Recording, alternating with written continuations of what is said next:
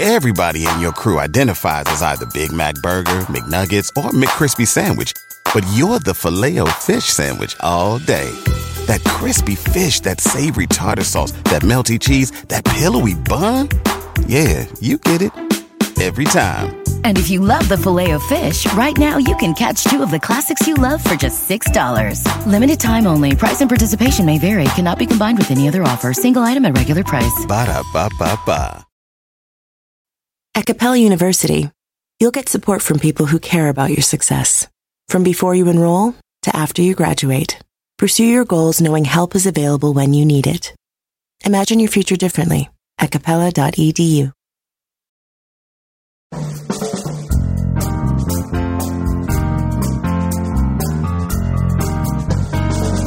Brett McKay here, and welcome to another edition of the Art of Manliness podcast. War is about many things: glory, violence, courage, destruction. But at its heart is death. Each side in a conflict tries to kill as many of the enemy as possible while avoiding being killed themselves. The way these deaths have played out over thousands of years of warfare have changed not simply based on the way martial technology has changed, but also on the way that the psychological and cultural pressures that have led societies and individual men to fight have changed. My guest today, Michael Stevenson, is a military historian who explores these evolutions in his book, The Last Full Measure: How Soldiers Die in Battle. Today, Michael and I discuss the forces that led soldiers to their fate over the centuries, from advancements in weaponry to the expectations of social class. At the beginning of our conversation, Michael discusses why he wanted to write this book and the balance he had to walk in trying to describe the reality of death on the battlefield without conveying these details in a sensationalistic or titillating manner. We then trace the history of death in war, beginning with its primitive beginnings and working our way to the modern day. Along the way, we discuss how gunpowder changed the nature of warfare, the effect that distance has on how heroic a confrontation seems, why artillery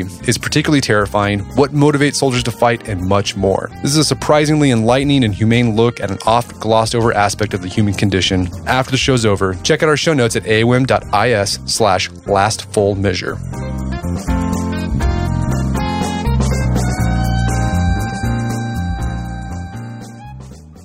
Okay, Michael Stevenson, welcome to the show.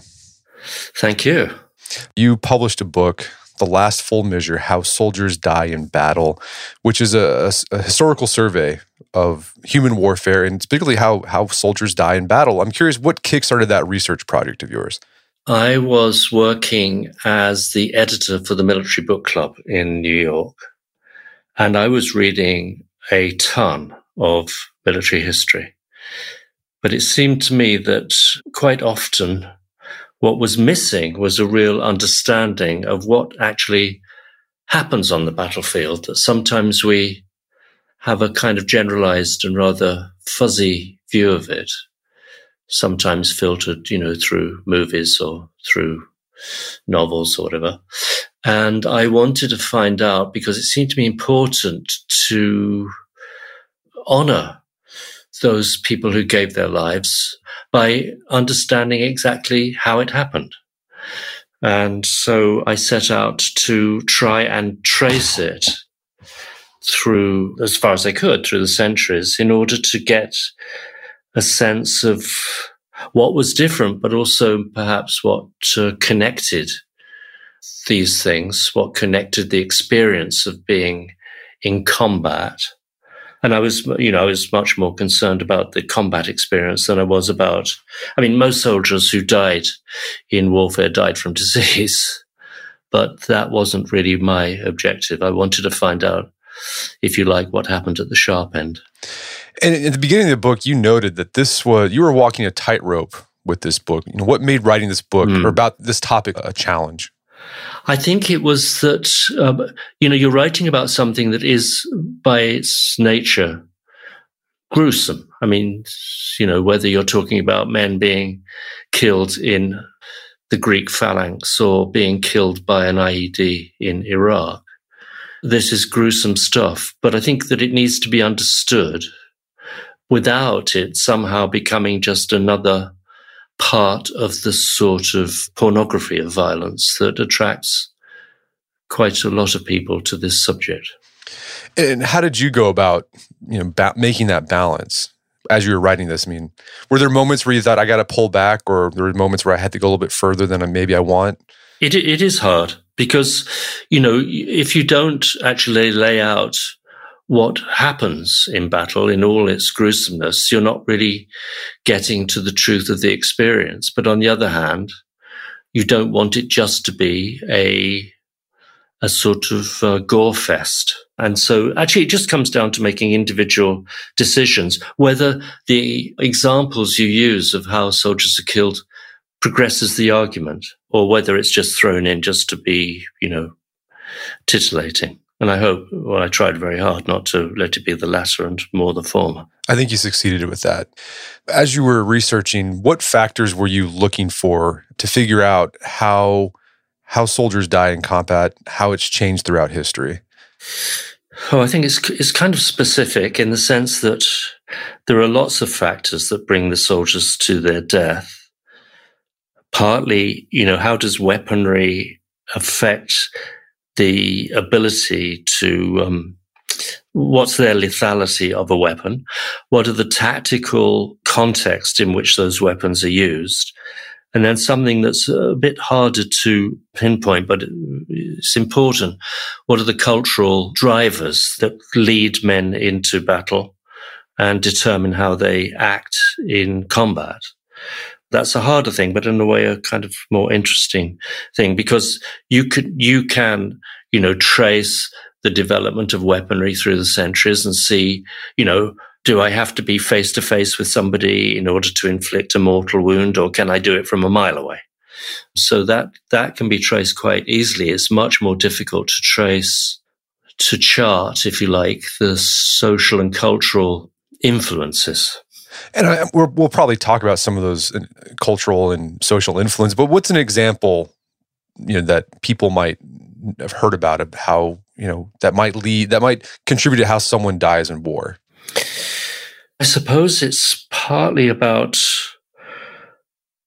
what society expects of the warrior, what the society who is sending that man into battle would expect them to do. So I suppose for a Greek citizen fighting as a hoplite in the phalanx, it might be very different from, say, a GI fighting in Iraq. And, it's complicated to think about that. I mean, one of the issues about the book is it's such an enormous chronological spread, so that, what motivated a Greek citizen to fight in the hoplite would be somewhat different from, say, a man being conscripted into, let's say, the US Army in World War II or in Vietnam. No, that makes sense. And as you said, this is a comprehensive historical survey. I mean, you try to go back as far as you can. And so, do we know, when humans started battling each other in an organized fashion? Yeah. Well, I guess that, some historians say it was, about 400,000 years ago when hominids, there must have been tribal conflicts. But I think in terms of when recognizable weaponry comes in, it's probably about 40,000 years ago, where you have the atlatl, which is a sort of spear, but a projected one. It's not just hand thrown, as it must have been, when humans were hunting animals, they had spears and they threw them, or stabbed them. But the atlatl comes into history about 40,000 years ago, where men could actually throw dart-like missiles. And then 20,000 years ago, you have the bow and arrow, which, ups the ante. But I would imagine that it starts, and it's quite interesting, I think it starts probably through territorial conflict. And I think as far as we know, the object obviously is to win, but to win without suffering too many casualties yourself. So in fact, the earliest warfare, this is my feeling about it, is not what we might call heroic warfare. It's not sort of charging, man to man. It's more to do with ambushing, because with ambushing, you get a high reward and with a much lower risk to you, the ambusher. And what's fascinating is that this early model, if you like, is really what we experience in very modern warfare, where guerrilla warfare is probably the predominant mode of combat at the moment. And it's the same kind of idea that ambush, whether it's using IEDs or in prehistoric times, it would just be obviously, sticks that were hardened, fire-hardened sticks or spears or thrusting in weapons, gave you the advantage of surprise and also to be hidden from your enemy, which is very important. No, I mean, that's you make the point that idea of ambush and raids is an Eastern type of warfare. Yeah. And you even see it amongst Native Americans. That was their preferred method of fighting. Well, it's interesting because when you look at it from a Western perspective, this form of warfare, which you've described, Eastern, North American, Native Americans, was despised by Europeans and white North Americans because it was considered to be cowardly. So when the Crusaders, for example, are invading Palestine and the Holy Lands, they are deeply frustrated that the Muslims that they're fighting won't actually just come up front and fight them. They use horse archers to torment them. They try and draw out small units of European knights in order to, cut them out. And it's interesting that, for example, US cavalrymen fighting Indians in the 19th century make the same kind of comments about their opposition that the Crusaders did about the Muslims they were fighting in the 12th century. Well, let's talk about this rise of this Western attitude and tactics towards warfare. And this seems to have developed with the ancient Greeks. And you point out the Greeks' warfare, there's two ideas about what warfare was like for the ancient Greeks. On one side, you have this idea that ancient war was ruthlessly violent with high casualty rates. But then there's this other argument that ancient Greek warfare was actually just more of a ritualized shoving match. Yeah. What did your research find? I think both, actually. This is the problem. Both of those things they're not mutually exclusive. So you can have the ritualized shoving match, which can be pretty bloody, particularly for the warriors who are in the front, 2 or 3 ranks. I mean, what tends to happen is this, that there's a face-off usually between the opposing sides. And then there's this very interesting kind of dynamic, maybe that's not quite the right word, a kind of lightning strike, where one side decides to really start moving forward and they start to pick up speed. And they want to get through the killing zone, the missile killing zone of, arrows and spears as quickly as they can and to lock in with their opponents. And that can be very bloody in the front ranks. But I think at some point, it's a little bit like how animals fight. At some point, one side decides that that's enough. And it must be a very extraordinary experience because I think it's just somehow communicated, through the ranks that we are losing or we are winning. And they give way. And the point in Greek warfare, which is pretty common up until fairly modern times, is that it's about the ground you can claim. And that gives you the victory, not necessarily that you've inflicted more casualties, because you might not have, but they might just have decided that that was enough. And in Greek warfare, you have 2 really conflicting ideas. One is that the phalanx, which is made up of citizen warriors, they value their lives because they have to go back, they're farmers, they're traders or whatever. They value their lives. They don't want to give their lives away in some sort of crazy bloodfest. So they're willing to make kind of compromises. And yet, from what we understand through Homer and the Iliad, is that you have this idea of the individual warrior, this individual hero who goes and does battle with his peer. And so this is considered, and it is a very profound model for the Western idea of warfare, and actually not just Western. I mean, in Japan, it's true as well, and actually amongst North American Indians, it's true as well, that the leader has to proclaim himself. I mean, in the Iliad, all we learn about are the names of the great warriors, Hector and Patroclus and so on. We don't learn the names of anybody else. And so throughout history, it seems to me that one of the things that's fascinating is the idea of the individual who can sacrifice himself and be remembered by his name. Think of the medieval knight with his proclamation, if you like, the samurai warrior with the same kind of proclamation that I am an individual, I will be remembered by my name. And then all the rest who are dumped into, mass graves at the end of the battle. So, we've been talking high level with the ancient Greeks and how their tactics may have influenced how they might have died in battle. But specifically, do we have any idea what was the cause of most casualties during ancient Greece?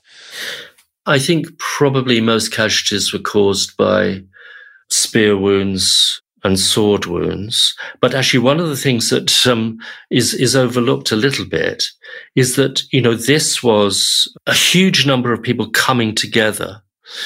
And a lot of people were simply crushed. They were crushed because the two armies come together. They're both pushing against each other. The rear ranks are pushing forward and pushing the people in the front ranks forward, who then trip, fall, and are suffocated. This is true certainly in medieval warfare. It's certainly true in Greek warfare, where you have such a large number of troops in a small area. So it's not usually thought of much, but I would say that was a contributory factor. And something that you note with the Greeks and the Romans, and this carries through to even the medieval era, but particularly the Romans and the Greeks, they used weapons like artillery, missiles, but at the same time they had a disdain for it. They thought it was less manly or less virile. I think this is a very interesting point, actually, because I think that, so the heroic model, if you like, is set up by one man fighting another man. Now, it might be one heroic, leader fighting another man, whether it's Greek or whether it's the medieval knight. But as weaponry develops, then missiles become more and more important. So, for example, you do not find a medieval knight using a bow and arrow.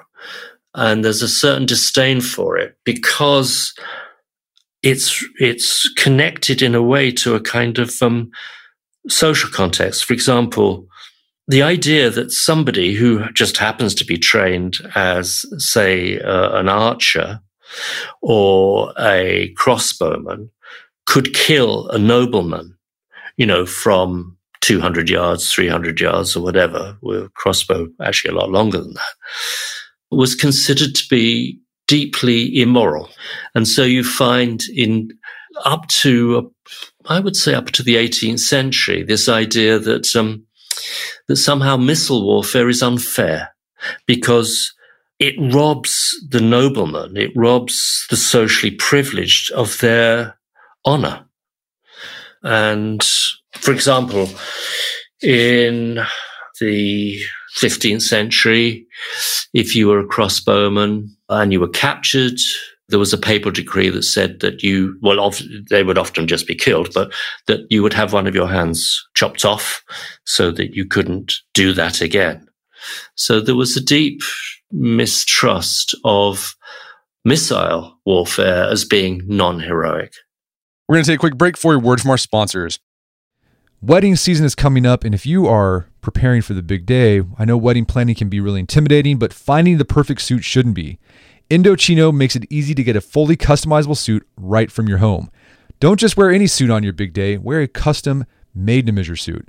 Suits start at just $499, which is about the same price you'd pay for an off-the-rack suit at a department store. And they've also got custom made-to-measure shirts starting at just $89. So I've talked about my Indochino suit on the podcast before. They've been a long-time podcast sponsor. It's navy blue. The measuring process was super easy. They got these video guides you follow. You'll need another set of hands to help you out with that. But the really fun part is customizing it. Got to customize how I wanted the lapels on the jacket, the pockets, the lining. I went no pleats on the pants on this suit. A lot of fun. And then in a few weeks, you have a made-to-measure custom suit sent directly to your door. When planning your wedding, get a suit as unique as you with Indochino. Go to Indochino.com and use code manliness to get 10% off any purchase of $399 or more. That's INDOCHINO.com, promo code manliness. Did you know Fast Growing Trees is the biggest online nursery in the U.S. with more than 10,000 different kinds of plants and over 2 million happy customers in the United States? You can grow lemon, avocado, olive, or fig trees inside your home on top of the wide variety of houseplants available. Fast Growing Trees makes it easy to order online, and your plants are shipped directly to your door in 1 to 2 days. And along with their 30-day Alive and Thrive guarantee, they offer a free plant consultation forever. So I use Fast Growing Trees to order not an indoor tree, but an outdoor tree. There is an oak tree that was in our front yard that died a few years ago due to heat stress. Had to cut it down. There's been a blank spot that I wanted to put another tree there. I wanted a maple tree that turned bright red during the fall. And I went on Fast Growing Trees, found the tree that fit the criteria that I was looking for. Turns bright red. It's a maple tree that turns bright red in the fall.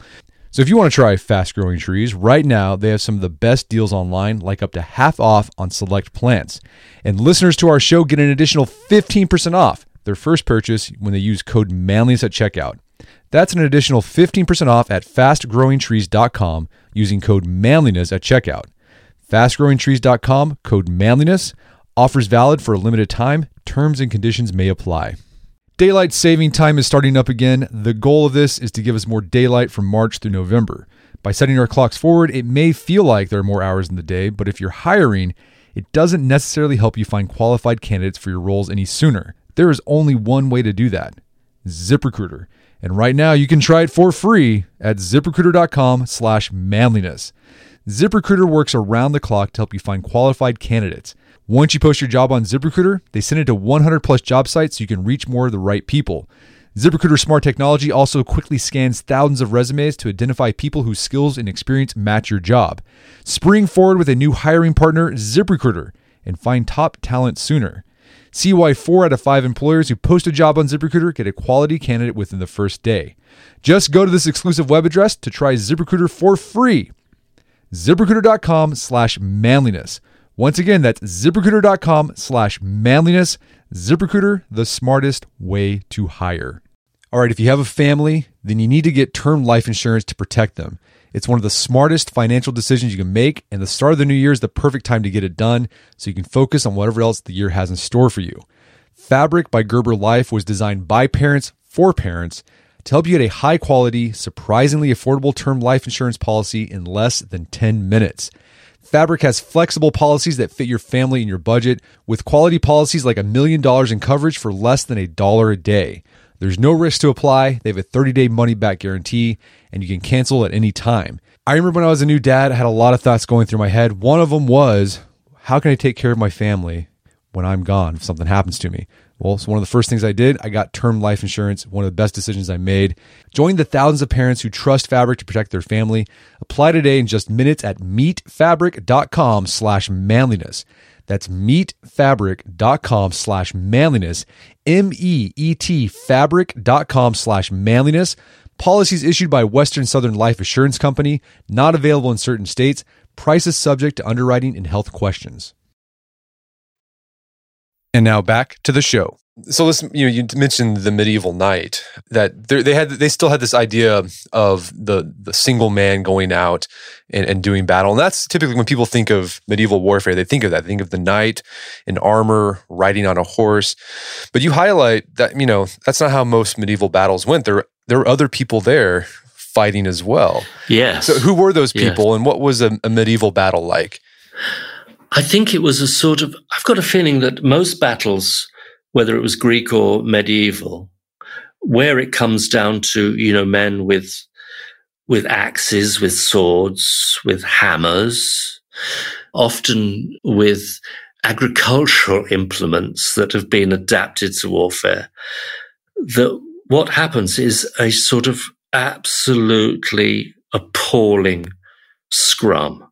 So, as you know, the knights very often didn't fight on horseback. They fought dismounted. And even if they were fighting on horseback, they were very vulnerable. And once they were dismounted, even though, the misconception is, of course, that the knights were so heavily armored that they couldn't move. They were like sort of turtles that had been turned on their backs, which is not true. The armorers were incredibly skilled, and these knights had a lot of mobility.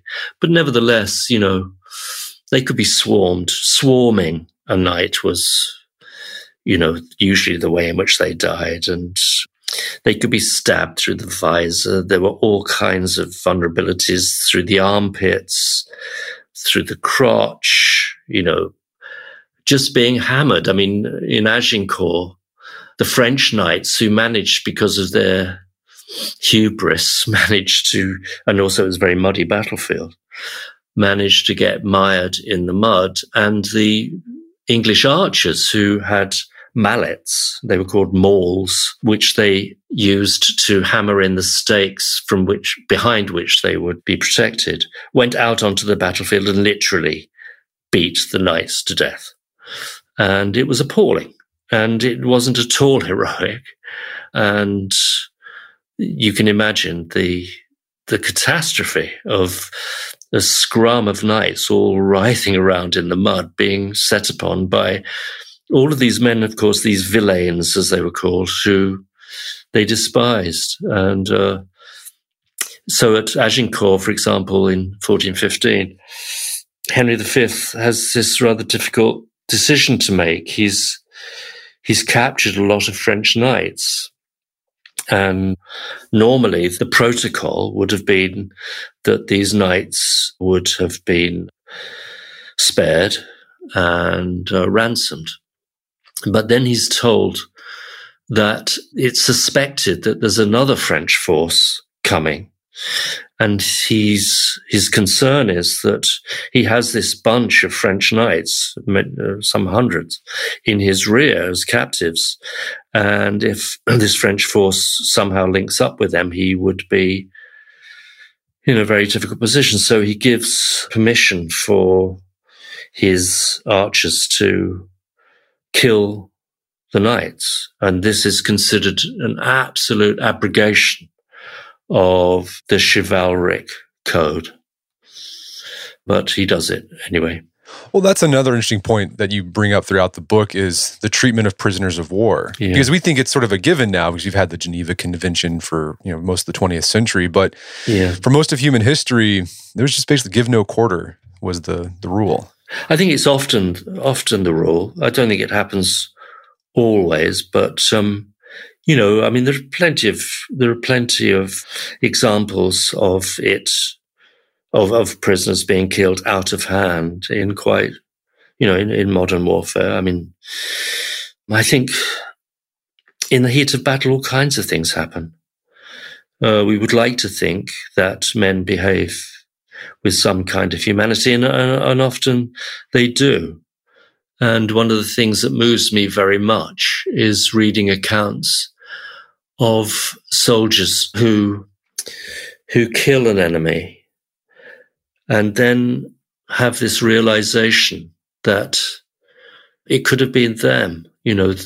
What I mean is that there's a connection of a shared humanity, which is devastating to some of these soldiers. And yet, it's full of contradiction.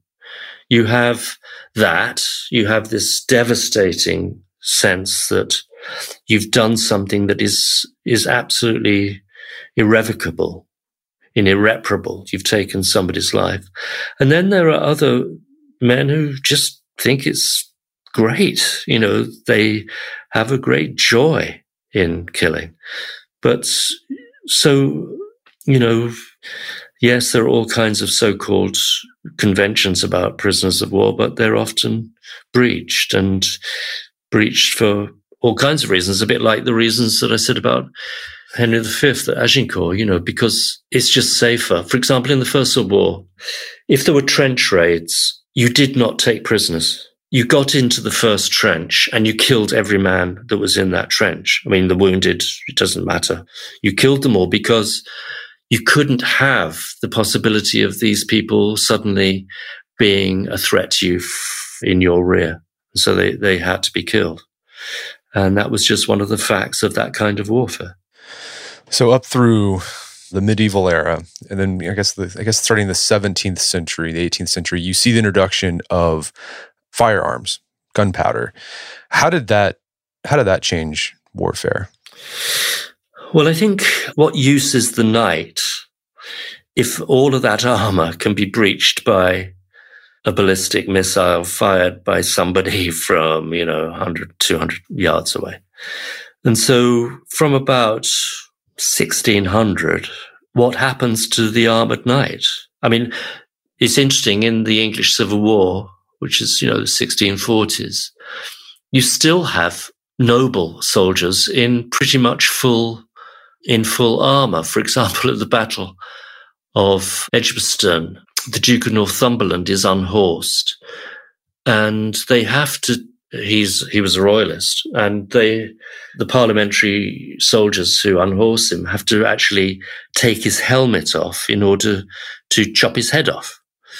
But when you look at that period, the 1640s, very few noble soldiers are wearing armor, buckskin. Mobility is much more important. So buckskin, yes, they wear a helmet, as we still do today, but you do not see the armor other than the knight in full armor anymore, because the gun has revolutionized the battlefield. But it took a while for the gun to actually make a significant difference, because early firearms were incredibly inaccurate. Yes, they were. Yes. Right up until, I suppose, mid-19th century. I mean, they were pretty inaccurate in the American Civil War. And I think one of the things is not just about whether the weapon itself is accurate, and often, up until, what are we talking about, till the 1870s, 1880s, they were pretty wildly inaccurate. But it's also about what happens in the context of a battle, in the context of combat, so that you have lots and lots and lots of examples of men who, even with, rifled muskets in the Civil War, they load them, 5-6 times. Men forget to take out the rammers because it's such a panic.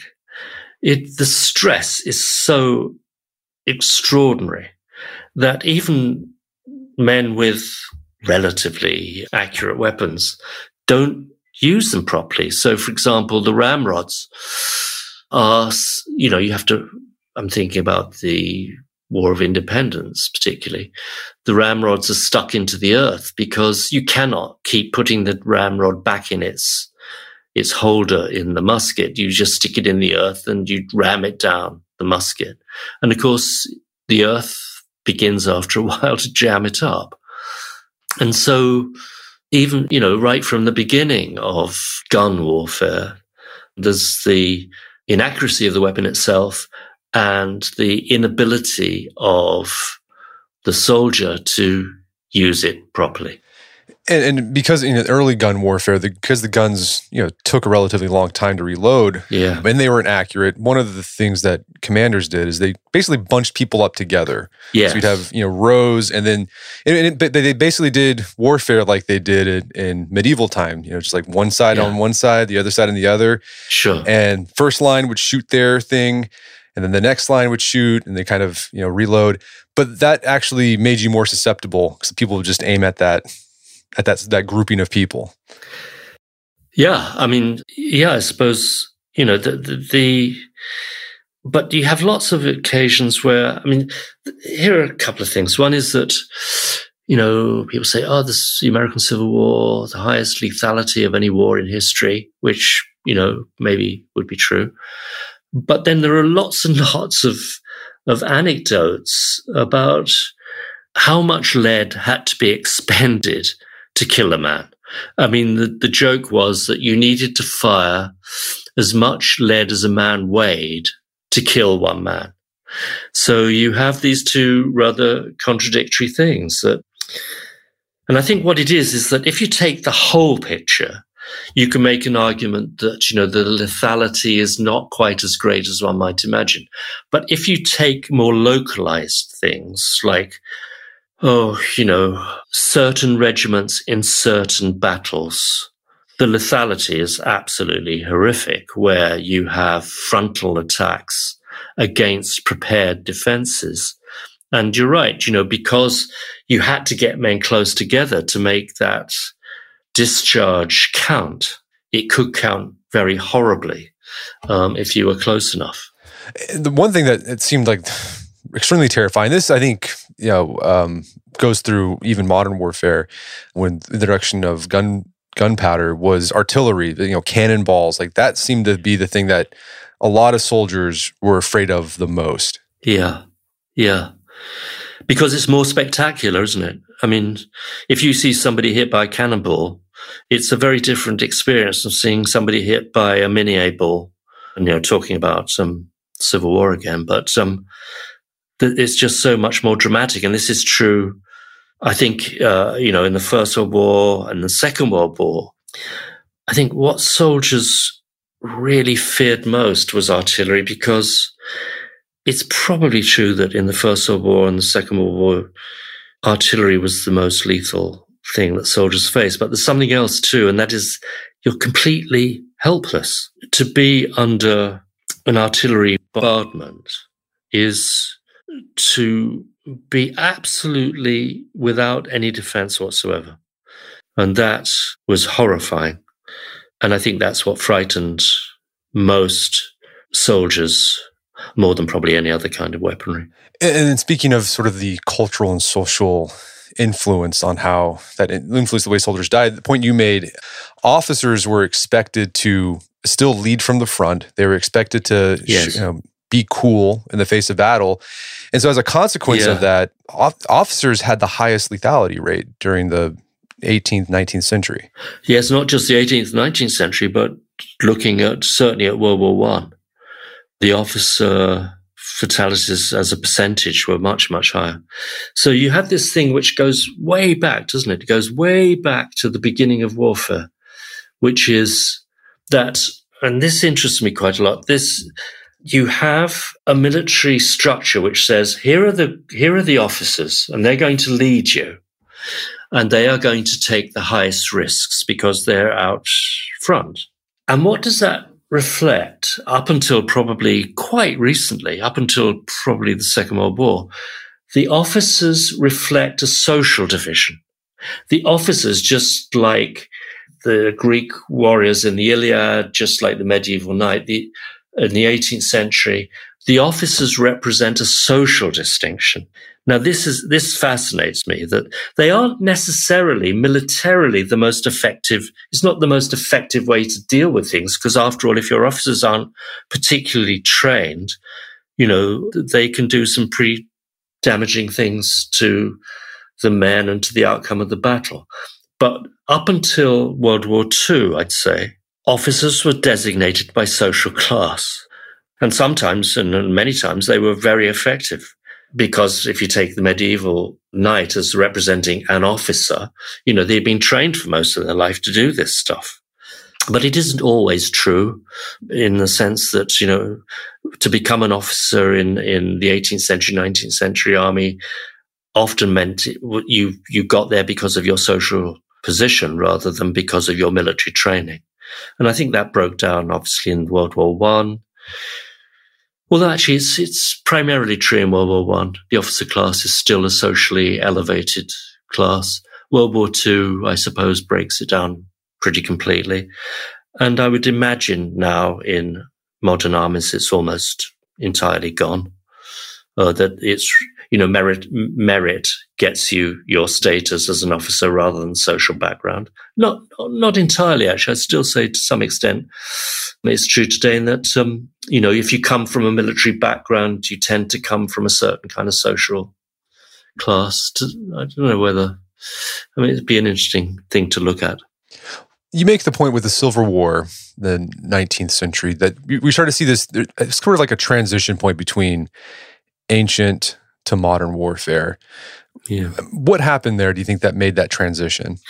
Oh, I think just the lethality of weaponry. But I think in the sense that if you look at it from the very earliest to the most modern, there's some idea about distance, that the heroic is defined by closeness to your enemy.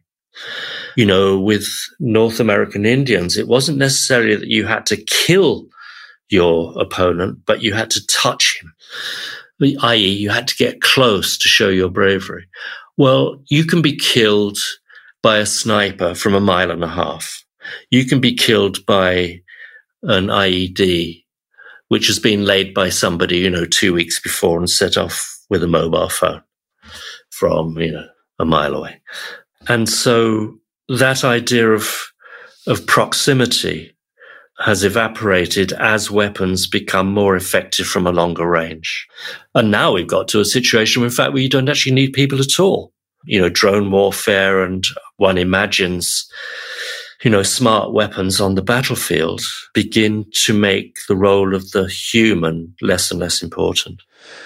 And then, after the Civil War, you had the Boer War in South Africa, which was another sort of transition from sort of that ancient warfare to modern warfare. You see more mechanization. And then World War I, that's sort of noted as the war that ended any romanticization of warfare, that sort of heroic ideal. Hemingway, The Lost Generation, all made the case that World War I just ended words like courage and honor. What changed? Like, what was it? Just the pure mechanization, the machine gun, the chemical gas? Was that the thing that just sucked out any sense? Oh, I think you're looking at just being totally overwhelmed by the weaponry available. You have artillery of extraordinary accuracy and massive power. You have mass troops going against machine guns. Gas, I think, is gas, I think, has a lot of sort of dramatic impact. I'm not sure that it accounts for huge numbers of casualties. I think probably artillery and, machine guns were the primary killers in World War I. And there's a kind of anonymity that, it's shocking to me that when you go and look at the cemeteries in France and Belgium, First World War cemeteries, how many men weren't even found? The Menin Gate, I think, has about 50,000 names of men who were their bodies were never recovered. Artillery simply evaporated them or buried them or whatever. And this idea of just never even being recovered, it's just extraordinary. That is, if you want to put it crudely, that is the most anti-heroic way you can be killed in warfare. Another thing, you said men, but oftentimes these were boys. These were 16-year-old, 17-year-old boys who died during World War I. Yeah. It's interesting, this, because I think reading quite a lot about World War I, which happens to interest me particularly, I think British people are particularly fascinated by it in a way that Americans aren't, only in that, the losses involved were so much more impactful on British society than they were on American society. But, the enthusiasm with which these young men joined up, and also there's what you might call the lax criteria there were for allowing young men in. You just lied. You just said, I was 17 last birthday, and they go, are you sure? And they, yes, you're in. But there was great enthusiasm for this war, which actually wasn't entirely extinguished. We think that, God, if you'd been through that experience, yet a lot of men still held steadfast to their belief in the necessity of the war.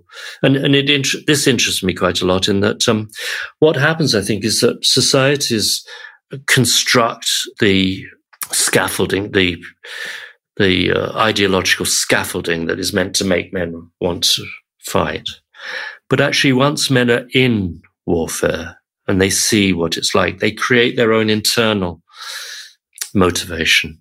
And it's usually attached to their unit, their buddies, their friends. And they disconnect from the social, these are the reasons why we're fighting, men, get out there. They disconnect from all that. And that's why you find in the First World War and the Second World War why men actually rather dreaded going back to, say, to Britain on leave, because they were going back to a group of people who didn't really understand at all what they were going through. And often they just wanted to get back to their unit, even though it was going to be a very, very dangerous thing to do, because they wanted to be back with men who understood what they were going through. And this is critical, I think, throughout history, that the soldier has to know that what he's doing is at least recognized. And the only people that usually can recognize it are the people that are also going through what you're going through. No, Sebastian Junger, the journalist, in his book Tribe, he makes that point as well. And it still happens today. Like soldiers get back because it's not because not necessarily they believe in the bigger mission, right, for the nation state, but it's like they want to get back to their buddies. Well, I think when you look at soldiers who've been in Iraq and Afghanistan and in Vietnam, I mean, they feel in a way that they're in a vacuum, that nobody really understands. That's why PTSD is so appalling and so prevalent, is that they carry this experience inside of them and they cannot find a way to express it, or so many of them can't, because, what have we done? We don't have conscripts anymore. We don't have national service anymore. We just send these professional soldiers out there, and they feel in a way abandoned, I think. And particularly when they come back. And something that's interesting about starting, I would say the 18th century, but particularly in the Civil War and especially in World War I and World War II, we actually have diaries and letters from men fighting. And as a result, you're able to see this, a ghastly picture. Some of these guys got very detailed in explaining how a buddy next to him, 1 minute laughing, next minute, dead. It was, in a very ghastly way. Yeah. And some of the more haunting descriptions you provide in the book, it was particularly in World War I. People forget this about artillery shells. Sometimes they would, detonate above you, but the air blast would just devastate your internal organs and kill you. And soldiers would stumble upon groups of men that just look like they're just lying. They still look kind of alive, but they're not. Well, I think that must have been, that is the weirdest thing, because there are accounts not just from World War I, but thinking of an account from the American Revolutionary War where a cannonball passes so close to a man's head that he's killed instantly without any mark on him at all. And it's because the shockwave of the ball has killed him. And I think, it must have been horrifying to come across soldiers who'd been killed without really any mark on them. Of course, normally there were plenty of marks, but it was so abhorrent and shocking. But yes, you're right. You could be killed. There's an anecdote of a soldier in the European theater in World War II. He's way behind the lines. He's in a tent where they're showing a film. He's leaning forward with his elbows on his knees. There is a shell burst from a long, long way away, and a piece of shrapnel kills him through the back from, 2 miles away. And it's as though death finds a way to reach out in some bizarre way that you cannot account for. And the other thing that struck me, particularly from the letters and diary entries from World War I, was just how common death became. And it became like just another thing that happened. Like I think there's a journal entry from a British officer where they're having tea. Yeah. Artillery blew up. And then, a guy died and it was blood everywhere. And they cleaned it up and they just kind of kicked dirt over the blood. And then they kept going with their tea. I mean, they became very callous to it because they had to survive. But, this is part of something else. I mean, I think the anecdote you're referring to are officers who are taking tea. Because that's, it was part of, and I would imagine you're describing British officers. Correct. But it was part of the social expectation of that class that you did not show undue emotion in a situation like that. There had to be sang-froid. So, for example, at the Battle of Waterloo, General Paget is riding alongside Wellington, and Paget is hit by a cannonball, and it takes off his right leg. And he's still in the saddle, and he turns to Wellington and he says, "My lord, I've just lost my leg." And Wellington turns to him and says, "Good God, sir, so you have." And that's it. Paget actually survives, goes on to father, I think, about 12 children. But, that idea that you did not show any shock in the face of the most shocking and horrible thing was actually something that your class taught you. All right, moving into World War II, there were new technologies that brought new ways for soldiers to die. There were bomber and fighter planes and parachutists, as well as amphibious warfare. And when people think of World War II, they typically think of D-Day, of Normandy. And the way you described it, and in the letters and diaries from soldiers, there were so many ways to die when invading a beach, sometimes even before you got onto the beach. There's an anecdote in my book where one of the landing craft captains, pilots, whatever, just gets into a complete funk and, they're being shelled and whatever. And he just lowers the ramp.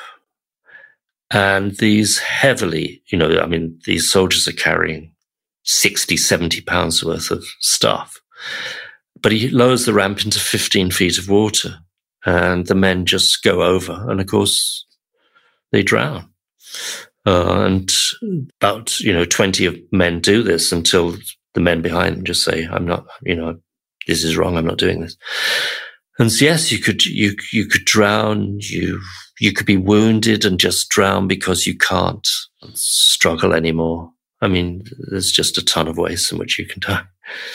Yeah, and then you get on the beach. There could be mines. Oh, gosh. You have to worry about artillery shelling. I mean, there's things you don't think about when you think about World War II. Well, I think Saving Private Ryan, the movie. Yeah, the first 15 minutes or so of that movie are absolutely extraordinary. Yeah, as an evocation of what it must have been like. So that brings us to today, and as you mentioned earlier, we're starting to see a return to the past of how we're going back to that raid, guerrilla warfare, asymmetrical warfare. Yeah, that's changing the way soldiers die again. It is, and it changes the way in which they feel about their sacrifice, I think. Because, they're being killed at long distance. They're being sniped. They're being killed by buried, IEDs and mines. They can't identify their enemy. This comes across, as you know, very strongly in soldiers' accounts of fighting in the Vietnam War and in Afghanistan and in Iraq. Who's the civilian? Who's the enemy? And that feeling of frustration. And it's a double whammy because first of all, you can't hit back at the enemy. You can't identify them. And then you're killing innocent people that is horrifying to you, horrifying to most human beings. And so where is the heroic confrontation in this? And it's interesting that in sort of popular culture, and I'm talking about popular American culture particularly, and British culture too, it's the sniper who is identified as the heroic character, and it's the SEAL or the special operations sort of counter guerrilla fighter who is considered to be heroic because they at least have a chance to hit back. Given the fact that facing death in battle throughout history has always been such a terrifying, terrible prospect, how do you think men did it and were able to face it? I think that they were propelled not by some surge of patriotic energy, let's do this for the motherland, the fatherland, whichever land. But they did it because their buddies expected it of them. My father was in the British Army 6 years. And I would say to him, well, what made you do that?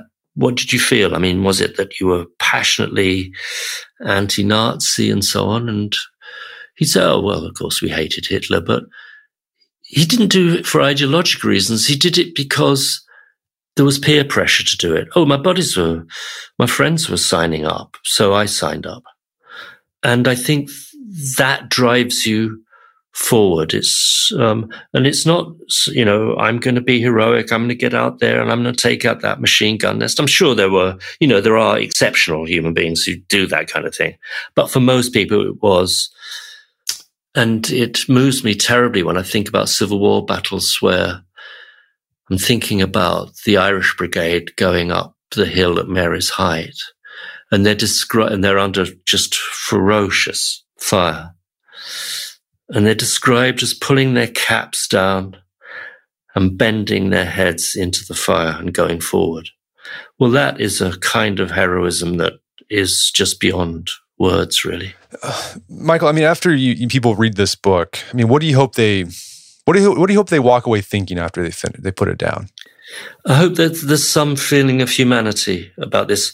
This book was never written in order to glorify warfare. In fact, quite the opposite. I wanted people to understand exactly what does happen on the battlefield. And, I'd hope that, I end the book with a letter from an American Vietnam veteran. And he's writing this letter, which he puts into the Wall of Remembrance in Washington. But it's written to a Vietnamese soldier whom he has killed. And he's asking for forgiveness for this. And I wanted to end the book on that note rather than some either triumphal note or some sort of geeky technological, look into the future. No, I think that, it hit on some of the pattern. The thing that I got from this was war, it's a terrible thing, but it's a very human thing. Yes. And we have to figure it out. It's something we have to digest and really understand if we really want to understand ourselves. Well, I think it goes into the deepest parts of us.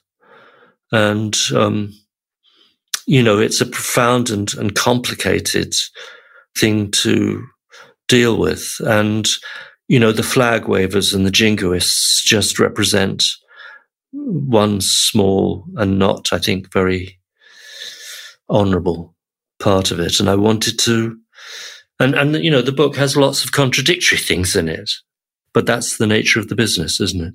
It is. Well, Michael Stevenson, thanks so much for your time. It's been an absolute pleasure. Thank you so much. My guest today was Michael Stevenson. He's the author of the book, The Last Full Measure, How Soldiers Die in Battle. It's available on Amazon.com and bookstores everywhere. Check out our show notes at aom.is/lastfullmeasure, where you can find links to resources where we delve deeper into this topic.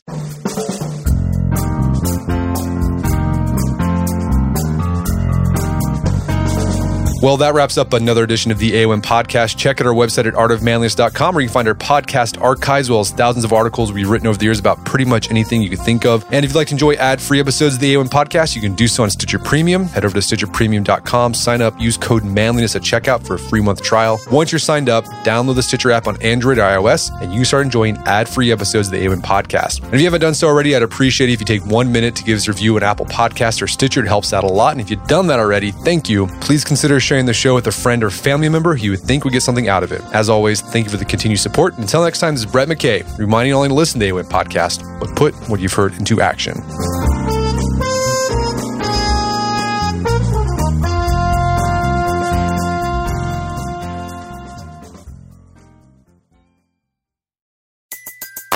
Everybody in your crew identifies as either Big Mac Burger, McNuggets, or McCrispy Sandwich. But you're the Filet-O-Fish Sandwich all day. That crispy fish, that savory tartar sauce, that melty cheese, that pillowy bun. Yeah, you get it. Every time. And if you love the Filet-O-Fish, right now you can catch 2 of the classics you love for just $6. Limited time only. Price and participation may vary. Cannot be combined with any other offer. Single item at regular price. Ba-da-ba-ba-ba. At Capella University, you'll get support from people who care about your success. From before you enroll to after you graduate. Pursue your goals knowing help is available when you need it. Imagine your future differently at capella.edu.